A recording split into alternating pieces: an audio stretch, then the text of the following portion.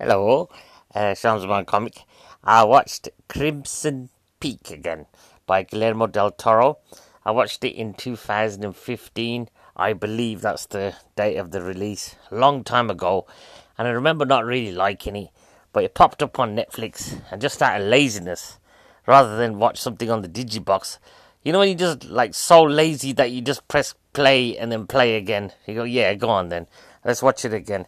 And I enjoyed it this time. I don't know what it is about this film. It's magical. It's Guillermo del Toro. Do you know this guy? Get to know him. He's a great director. I wrote down usefully some previous hits. So Pan's Labyrinth. Have you heard of that? You have now. Look it up. It's fantastic. You got The Devil's Backbone, another ghost movie. Brilliant. And then you got Hellboy about Satan's son, possibly. With he's going to bring about the end of the world, or will he? Hey, great movie. And then you got Pacific Rim as well, about these monsters that are going to tear apart the world, and they build these massive robots to beat the hell out of them. What a film!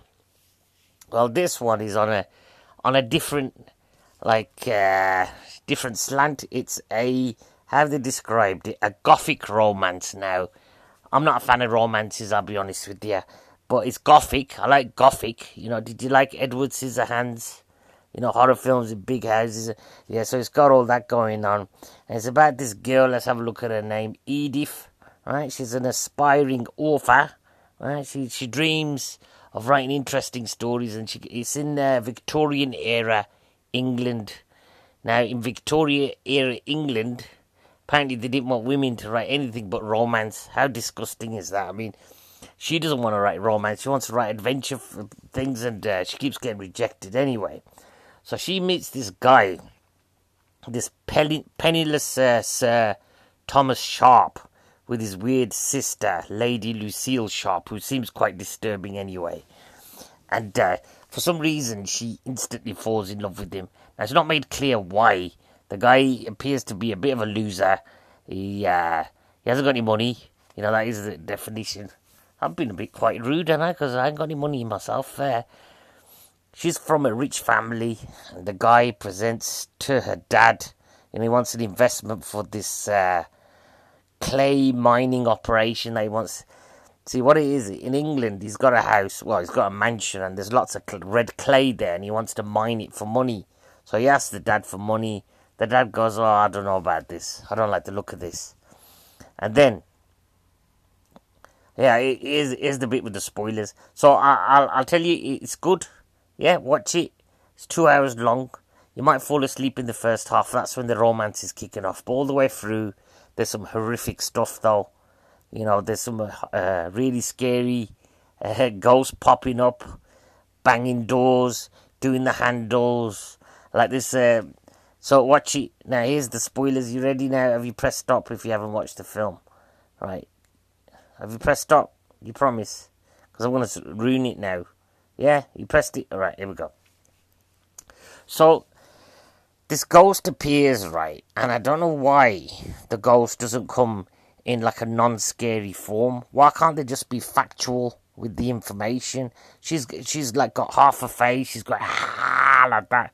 She knows the ghost was human once. She'd know that it scared the pee out of someone that's like not a ghost, but she still does it. She's doing all the like that, and then at the end of it, she goes, "Beware, Crimson Peak," like that, and the woman's carrying and stuff, right? So that's the message. She could have written it down for her, or perhaps presented it in a more professional manner, but the ghost doesn't. So this Edith, she's already got a foretelling that some bad stuff's about to go down. She's got this tall bloke, played by the brilliant Tom Hiddleston, who was in the 4 films. He plays Loki. Do you like Loki, guy? You like him, don't you? You got the beautiful Jessica Chastain. She was in the It 2. She does a cracking job in this, mate. She's a brilliant actor. And you got Mia Wasikowska. Yeah, she's brilliant as well. So what happens is, right, the dad hates him straight away. Her best mate, the doctor, hates him straight away. What does she do? She does what any sane person does. You see, yeah, I want to marry you now. So she marries him, and he takes her to this massive mansion, right? And the mansion, right, is in such bad disrepair that there's holes in the ceiling and it's winter. So it must be bloody freezing, right? It looks really good because it's a Guillermo del Toro. He likes that kind of gothic look, doesn't he? So it's always snowing. But I was thinking it must be bloody freezing in there. And then there's all these ghosts coming up warning her, get the hell out of there. And she doesn't. She just kind of looks stressed out. She's like, oh, God, I've got a husband now. And then I can't leave. But I think it's a big shift for her, She's only known the guy for like a couple of days. Now she's married. Was she fed up in America? It's not made clear. She seems all right. I mean, someone's rejected a book. So what? Just write another book. You don't have to leave the country and move into like a mansion with no roof. There's no roof in there. And there's all this like red clay. Looks like blood. It's really creepy. She's sat alone. And then her sister-in-law, new sister-in-law, she starts acting really psychotic. There's ghosts turning up. Oh, it's just a palaver, I tell you. And here, are you ready for a major spoiler? Right, the major spoiler is, right, that she finds out that her husband is in an incestuous relationship with his sister. Can you believe it? Have you fallen off your chair? Hopefully you've already seen the film, so you already know this part. I thought that's a hell of a plot twist, isn't it? That doesn't come up very often. And if you're in any doubt that this couple are creepy, this is it. And does she run away? No. She kind of like cries a bit. Oh God, look what's happening here. I've married a guy, he's banging his sister. Oh God, how's this gonna work out? Still kind of, but yeah. So the plot is a bit wobbly. But there's lots of scary stuff in there, and it's got Guillermo's vicious love of violence, the sudden ultra violence. There's one bit where a guy gets his head smashed against a sink. It's put me right off smashing people's heads against sink. I tell you, it's really graphic and there's blood everywhere. It's horrible. And there's another bit where, like, one of the characters is chasing the other character with a knife. And I'd be really scared because the woman's gone insane and she's going, like that, and she's running up and down the stairs. How are you supposed to defend yourself against an insane person with a knife? I mean, you'd run around the house. You'd have to pick up a chair, wouldn't you?